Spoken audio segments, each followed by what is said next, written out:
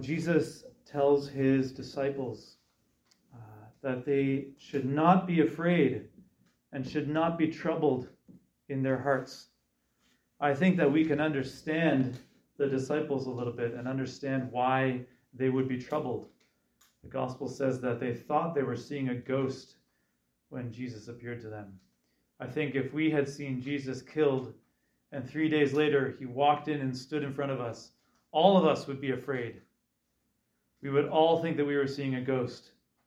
I think we can all understand why the disciples felt fear and had questions. But Jesus asks them, why are you having questions?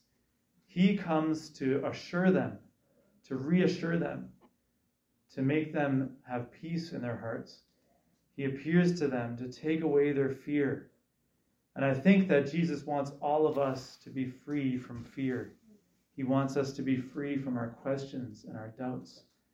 And that's why he appeared to the apostles, and that's why he gave us the Gospels, so that we could have the experience of being confident in Christ. He wants us to be sure of his resurrection. He wants us to experience the joy of knowing that he's alive and that he has life to share with us and that he's able to give us eternal life. He's able to share his resurrection with each of us. That's what Jesus came to give his disciples. And to prove to them that he wasn't a ghost, he ate a piece of fish in front of them. The Gospels record this little detail so that we can be sure that Jesus wasn't just a ghost, that it wasn't just an apparition, that it really was his body, really risen from the dead. And we have this promise of Christ that he wants to give us the same resurrection.